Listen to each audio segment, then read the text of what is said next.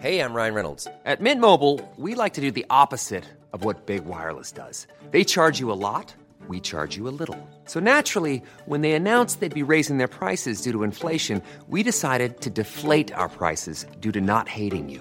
That's right. We're cutting the price of Mint Unlimited from $30 a month to just $15 a month. Give it a try at mintmobile.com/switch. $45 up front for 3 months plus taxes and fees. Promo rate for new customers for limited time. Unlimited more than 40 gigabytes per month. Slows full terms at mintmobile.com. Ever catch yourself eating the same flavorless dinner 3 days in a row? Dreaming of something better? Well, HelloFresh is your guilt-free dream come true, baby. It's me, Keke Palmer. Let's wake up those taste buds with hot, juicy pecan-crusted chicken or garlic butter shrimp scampi. Hello Fresh. Stop dreaming of all the delicious possibilities and dig in at HelloFresh.com. Let's get this dinner party started.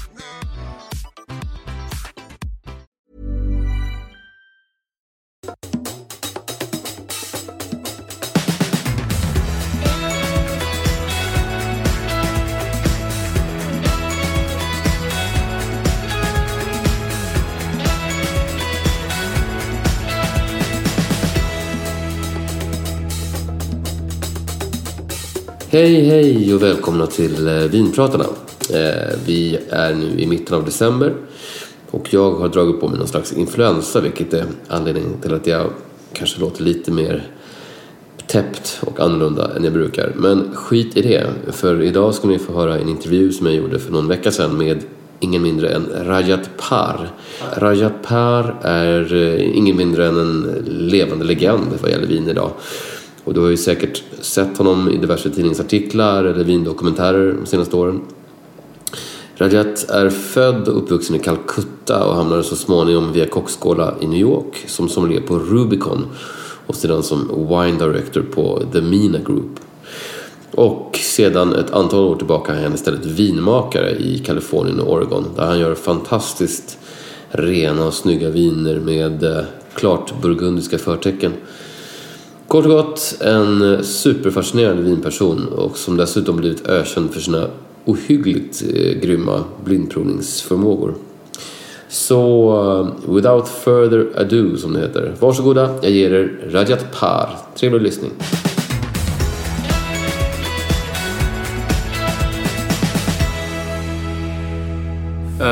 Welcome Rajat Par to Sweden. And Stockholm and Vinpratarna, is the name of the show here. Of course, thank you.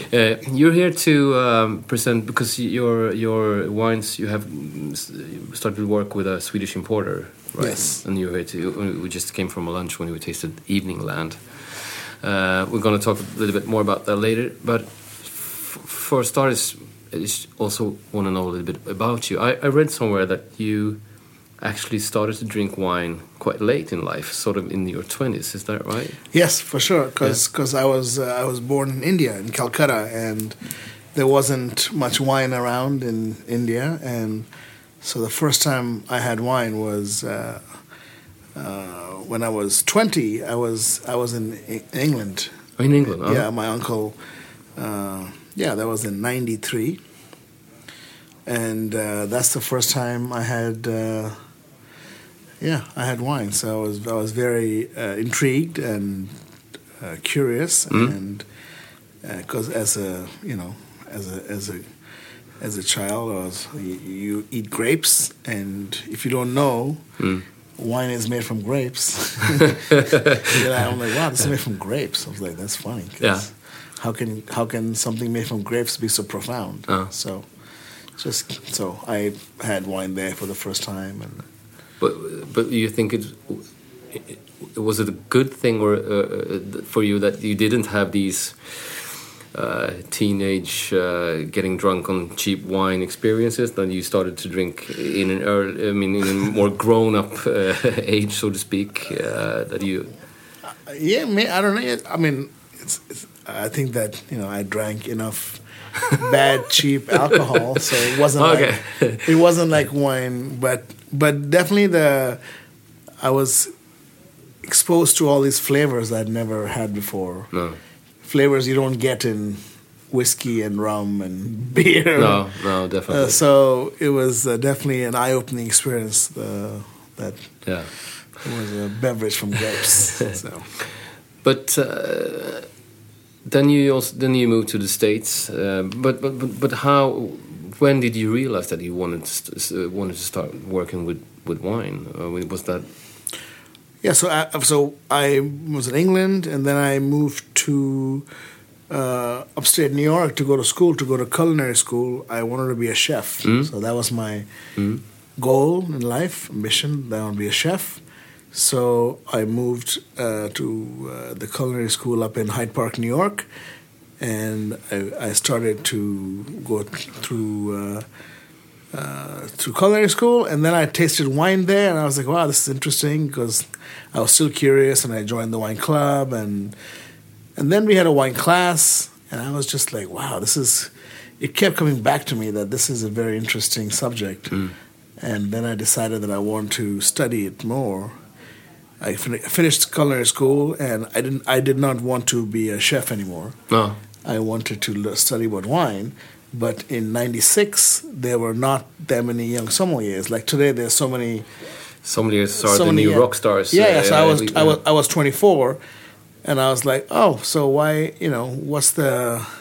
How do you learn about wine? And my instructor said, you can only learn about wine by either going to the place or learning from somebody at some place which has a good wine list. So I moved to San Francisco and. Took a job in a restaurant which has a very big wine list and had a master sommelier, Larry Stone. Yeah. So, Rubicon. Rubicon, yeah. So you learn on the job. And I started as a back waiter, as a food runner, and then slowly became bartender, then waiter, and then assistant sommelier. So, yeah. That was the trip. And then, but I mean, what did Larry Stone? What has he meant to you when it comes to your wine experience or wine learning?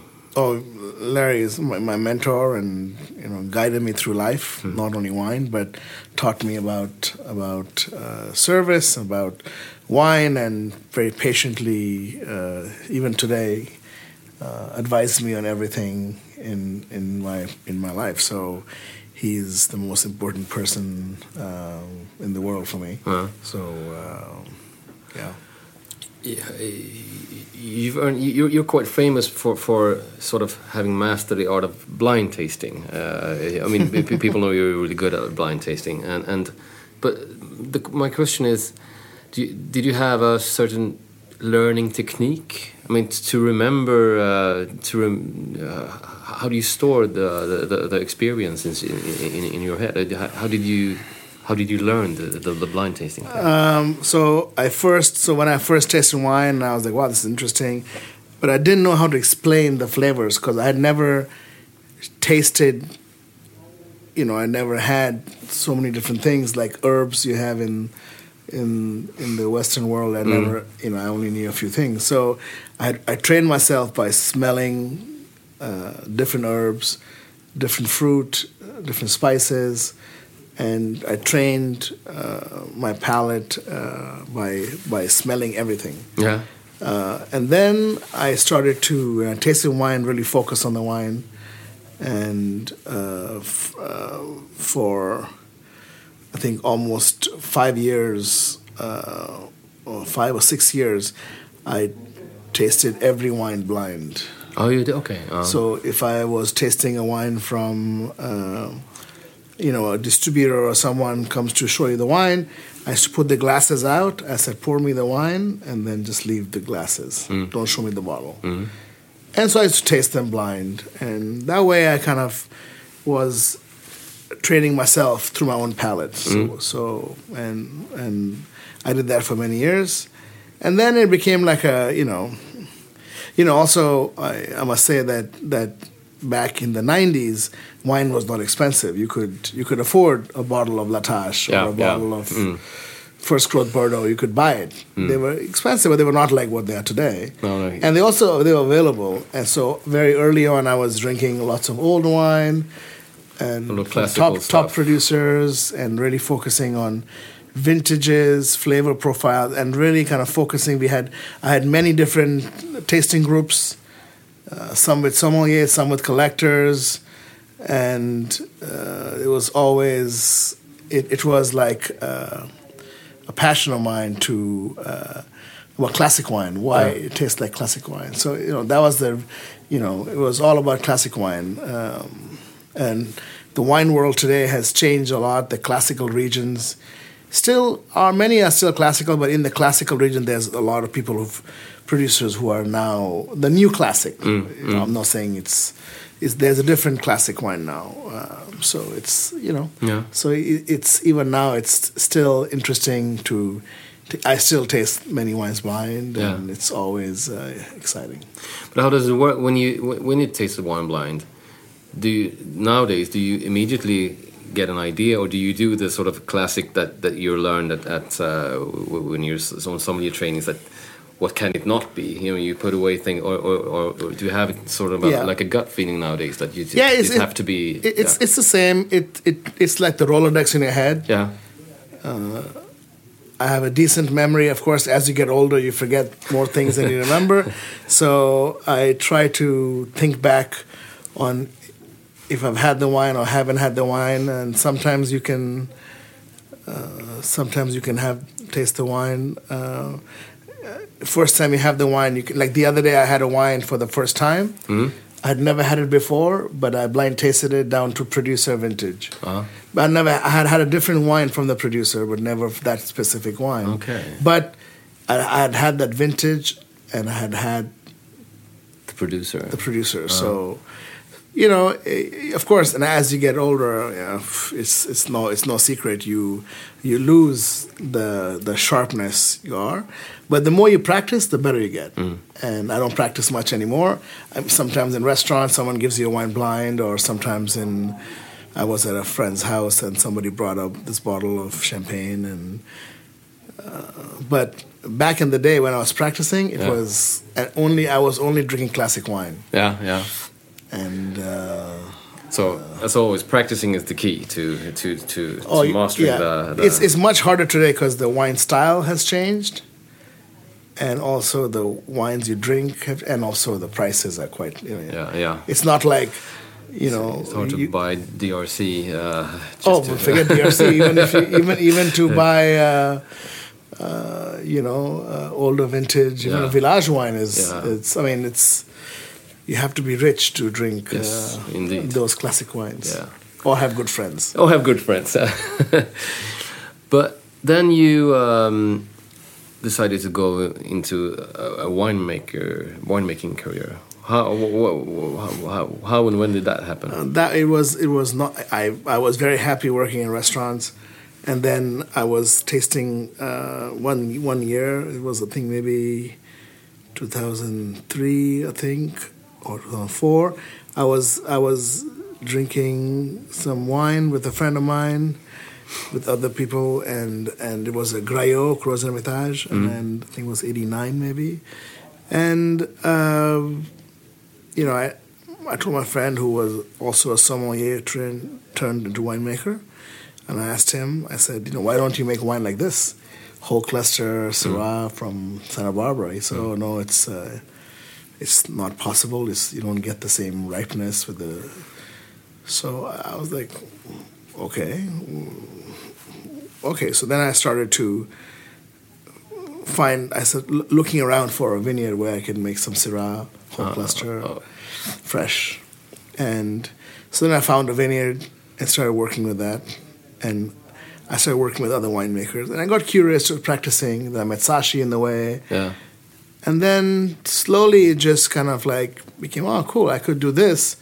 And one day maybe not work in restaurants and have a normal life and sleep at a normal time. and so it just started like that. It was just not... And then when I met Sashi, and then we started Sandhi. Your business partner. My business partner. Who might know. Yeah, Sashi Morman, my business partner in Evening Land and Sandhi and Dumedalkot. And so, then at that time he was working and planting vineyards for Evening Land, and I started consulting for Evening Land. And then one thing led to the other, and it was just... And then we had a chance to take over the vineyards at the ones which are now Domaine de la Côte. So it all just happened. It was not planned. And then the same owners who owned Domaine de la Côte also at the time owned Evening Land, and then they said, why don't you take over Evening Land? So it all just like happened one after another. Yeah, it was not like I sat down and said, I'm going to plant vineyards and I'm going to so it was and then it was a difficult decision also to leave the restaurants, because you open a restaurant, you want to work there, and then it was a difficult choice to make. But now I'm deep in not only making wine, but deep in debt with the vineyards you have, because we know that we are always, of course, we are indebted to not only the bank but also the vineyard, because it's a lifetime project to take care of them and make sure they do well for the next generation. Because it's not in one lifetime, it's not enough time to succeed. It must be multi-generational. But you have 3 projects. You have Sandy, you have Domaine de la Côte, and Evening Land.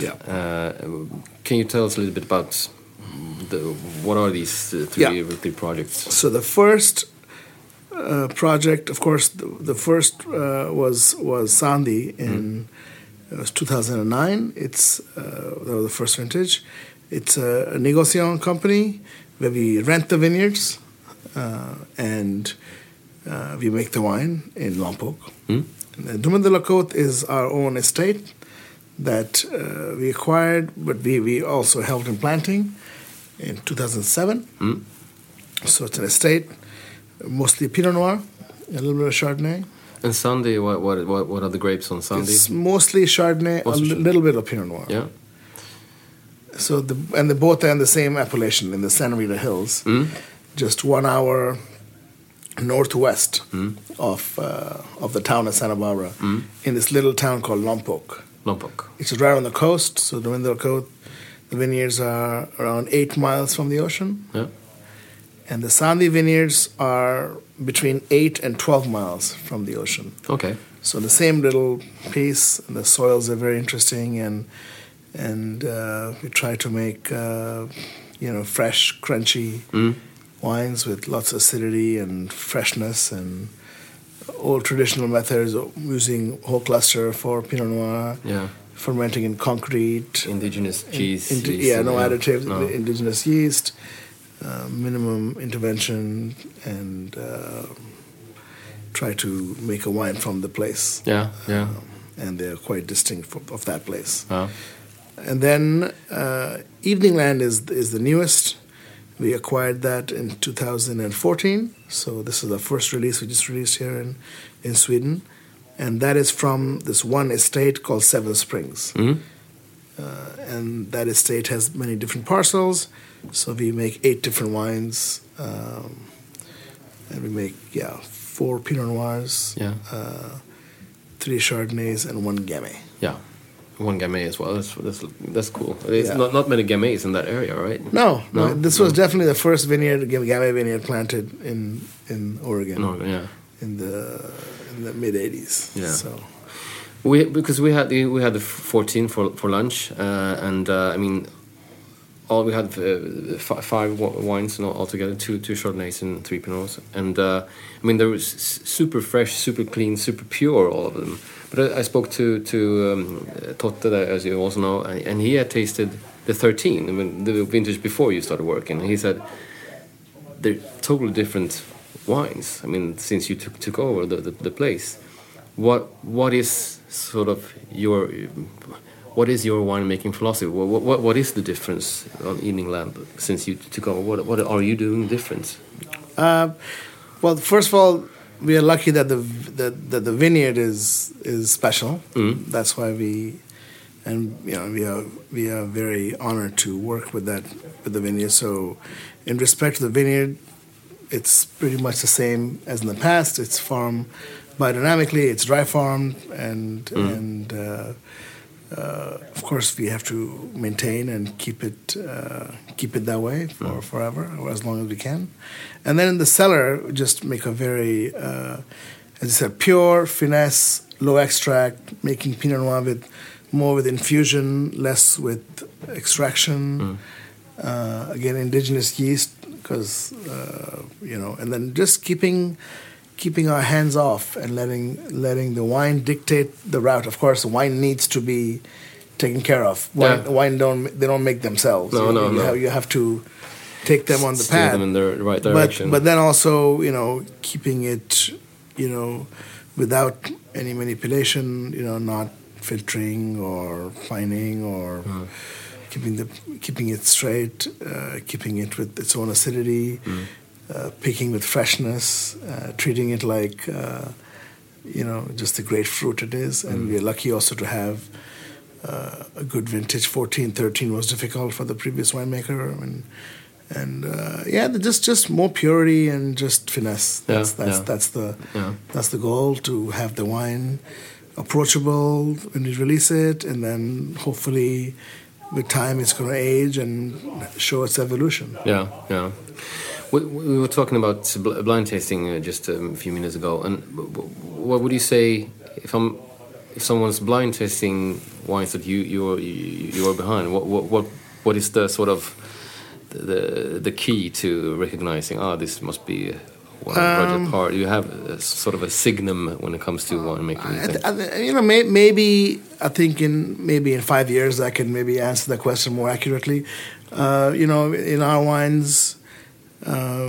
We make wines in San Rita Hills, which are all marine sedimentary soils, and it's an ocean-influenced maritime climate. And the wines, I think, and also the way the vineyards are planted, it's definitely unique to, and then in Oregon it's volcanic soil, so the wines are more smoky and they're a little more, the tannin is a little bit more broad. I think when you have our wines, if you drink a Pinot, you can expect to have wines with finesse, but have the spice element because we use some whole cluster. And so that's definitely something. And then for the whites, it's we are inspired and we've learned from producers in Burgundy. So it's in that style. It's always going to be lean and fresh and try to express the minerality of the place, and in one case saltiness and the other case smokiness, and that's a normal from both places. We try not to do too much, but we do what we know. You know what I mean? It's not the imprint of a barrel producer or an imprint of a high extract. No. The oak treatment felt very light-handed, or whatever you call it. Very sort of elegant oak treatment. We of course use barrels, and around 20% is what our normal goal is, but also a low toast, so not too much char. No. One thing, our wines, we don't, they're not flashy. No. They have fruit, they have exuberance, but we don't want a flashy wine. No. So if you have the wines, among other wines, they might not be the most, because if you have a lot of wines, sometimes a wine stands out because of some elements. So, Yeah. So...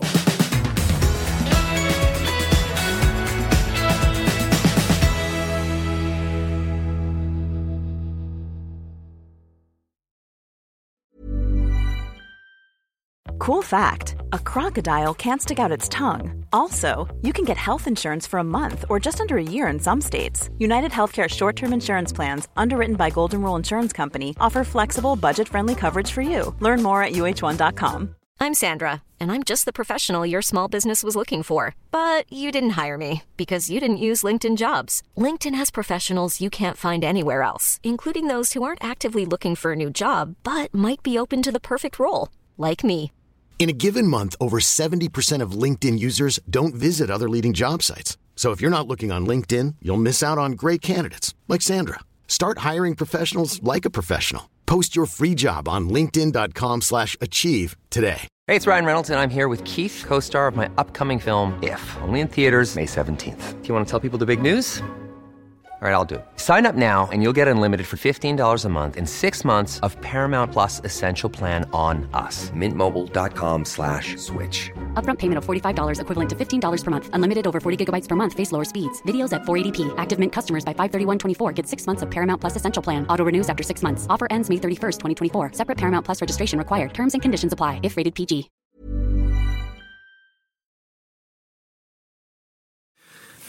What would you say if we're talking about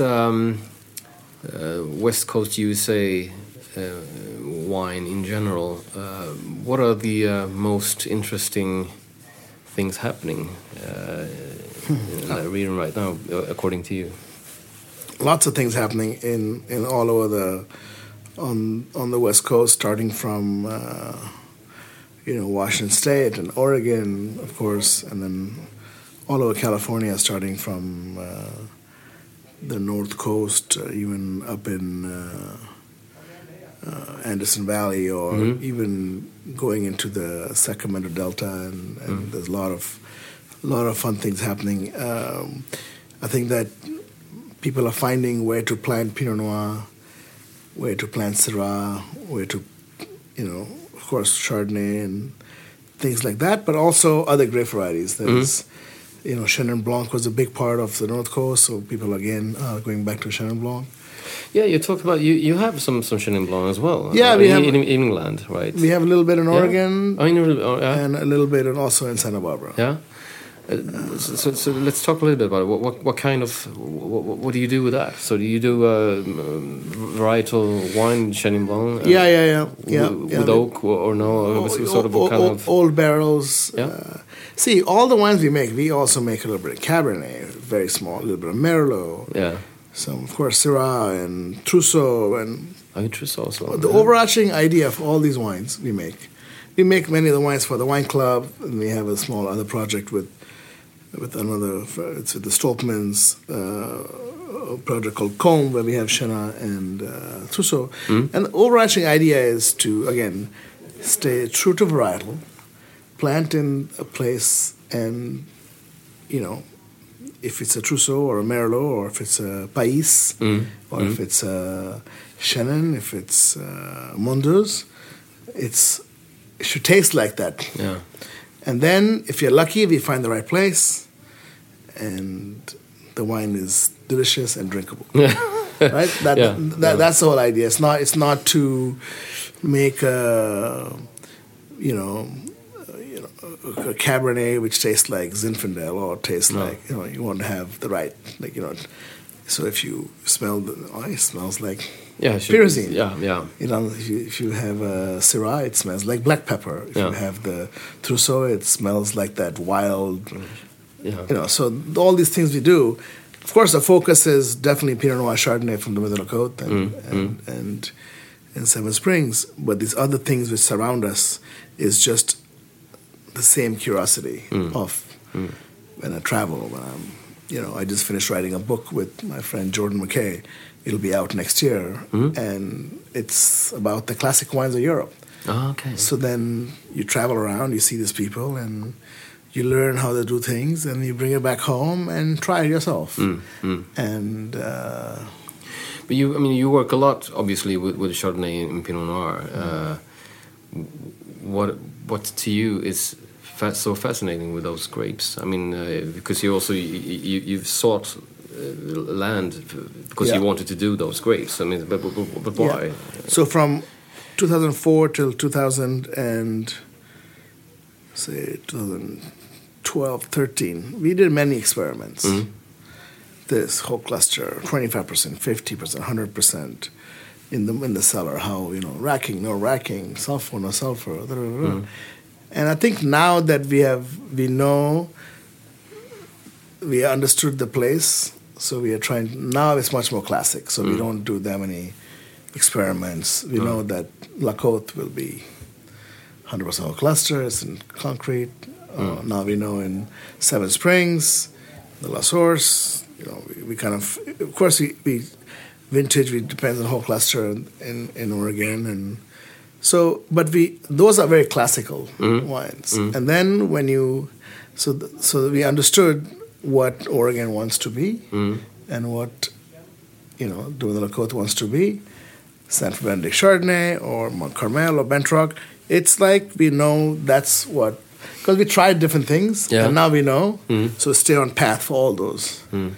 And we have of course learned from producers in France, and we are proud to say that because it's and the other things we do are more one-off experimental, or if you do a pet nat, or if you do a Sansouf and stuff we do like just for fun, just on the sides, but we make the estate wines, Domaine de la Côte and Evening Land in a classic way. Yeah, but part of the question was, what do you think is so fascinating with Pinot Noir and Chardonnay as grape varieties? I mean, is it that? I mean, Pinot Noir is obviously a very tough grape to work with. It's very sensitive and delicate and all that. Is that part of the thing, or is it just that you like that kind of wine yourself? Well, if you go back in time, like just to go back when I was working in restaurants, and it was difficult in California to have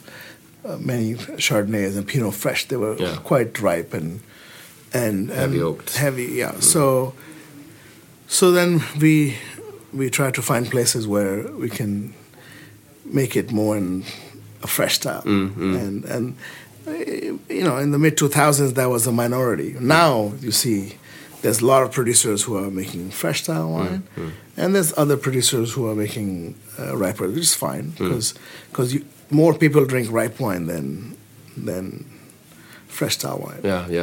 But the palate. So our thing with Pinot Noir Chardonnay is definitely more towards the fresh and vibrant, and that's one of the reasons why I think we are successful in the European. Because I don't know how many people in Europe will want to drink that kind of wine. Some people may, but we also export wine to France, for example. I was tasting in Paris earlier this week, and it's fascinating that I'm pouring the wine in Paris among many other producers from all over France, and they're like, wow, this is California. They're like, so it's a proud moment because California can make wine also like that. Definitely.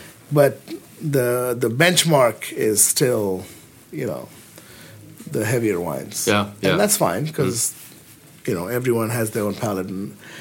But our focus is more on the crunch. And the freshness. Very fresh and very nice acidity and all that. What's in the future for you now, and the wineries? I mean, it's just starting to continue to grow, or are you thinking of a new projects? Or no more growth. I think the goal is not to make too much wine, to make just enough wine and take care of the vineyard. And in one case at Domaine de la Côte, the vines are young, to see them mature and watch them grow, basically. And in Evening Land, there's some vineyards are old, some are young, so there's a lot of replanting happening there. And but it's not. There's no goal to make more wine, or we are not buying another estate or nothing. We are quite happy. Sounds like your hands full. Already, quite happy with that. Those three wineries, just look after them and kind of, maybe not travel this much, because also the book will be out next year, so then that'll be... But you also, this is your second or even third? Second book. Second, because you did The Secrets of the Sommelier was the... Exactly, yeah. Same, so me and Jordan McKay. Oh, this is... exact same. Yes, this book is called The Atlas of Taste. Atlas of Taste, okay. So why classic wines in Europe taste the way they taste. So I'll try to explain that. Throw some geology in there and some other fun things. And it's I think after next fall it'll be busy to release the book, and then again another vintage. You make a wine and then you release a vintage. The cycle is forever, and that's the fun of it, because Next time when I come back, you'll taste the 15 Duma Côte and Sadi wines, and then the 15 Evening Land, and then that's it. No more. But you're done with being a sommelier. Working in a restaurant. Yeah. I don't work in a restaurant. I still help. I still work with Michael Mina. You do that. Yeah. I took a little break for a couple of years, and now again I work with them, and it's fun because it's like family. It's difficult to, and it's also great to work with restaurants. But I don't work in the restaurant. I just work more by email or phone, or I go a few days. Yeah. But I enjoy going to bed early and waking up early. So I get it. But is there anything else in the wine world you want to do? I mean, you've been a sommelier, you've been writing books, and now you're actually working as a winemaker.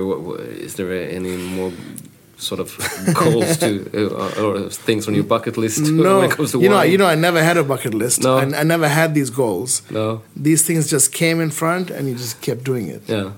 So there's nothing. I have no plans to do anything else. No. Hopefully, try to live a balanced life. That's a goal, because that's a challenge in itself. So nothing else new. I'm just looking forward to releasing the new book. Looking forward to releasing the next vintage and going on with life. Yeah. Finally, I saw an interview with you. I don't remember where, but you said something about wine drinking that I felt was kind of relieving. You said there's only two kinds of wine: the good wines and the bad wines. And if you like them, then it's good, and then if you don't drink it. Yeah. I mean, because it's always. Do you think that us, the sommeliers and the journalists, are good enough at making wine understandable and sort of down to earth to consumers today? Or you think it's what's your general opinion on? First thing, I think that wine. My good friend Richard Betts says wine is a grocery. Wine is something you drink. We drink it every day with friends, with family, and I think it should not be snobbish. It should not be a pedestal. It should be a natural beverage you drink. And you make it also in a very honest, natural way, and you present the wine the way it is. I think that there's a lot of marketing gimmick around wine sometimes, and of course wine should have a story because it's made by people who are inspired by people or by a place or something.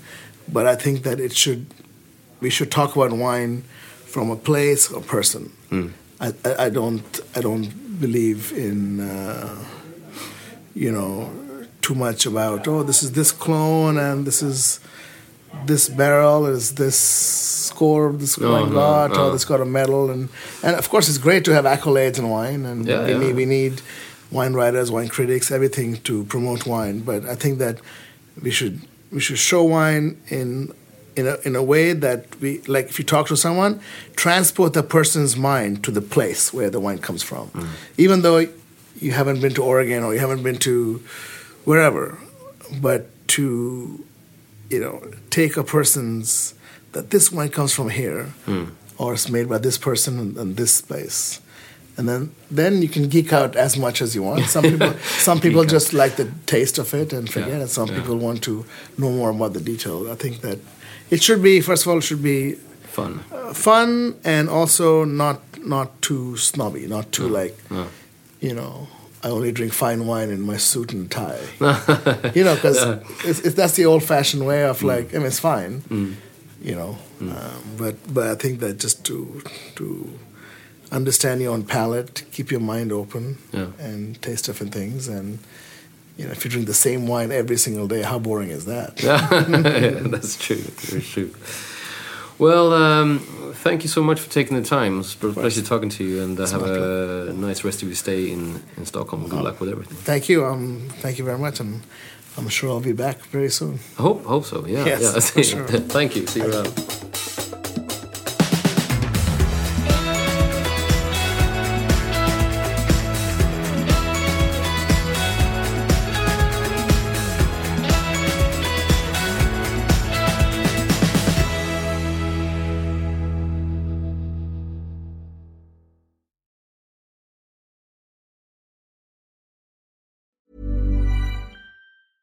Ever catch yourself eating the same flavorless dinner 3 days in a row? Dreaming of something better? Well, HelloFresh is your guilt-free dream come true, baby. It's me, Keke Palmer. Let's wake up those taste buds with hot, juicy pecan-crusted chicken or garlic butter shrimp scampi. Hello Fresh. Stop dreaming of all the delicious possibilities and dig in at HelloFresh.com. Let's get this dinner party started. When you need mealtime inspiration, it's worth shopping Kroger, where you'll find over 30,000 mouth-watering choices that excite your inner foodie. And no matter what tasty choice you make, you'll enjoy our everyday low prices, plus extra ways to save, like digital coupons worth over $600 each week. You can also save up to $1 off per gallon at the pump with fuel points. More savings and more inspiring flavors make shopping Kroger worth it every time. Kroger, fresh for everyone. Fuel restrictions apply.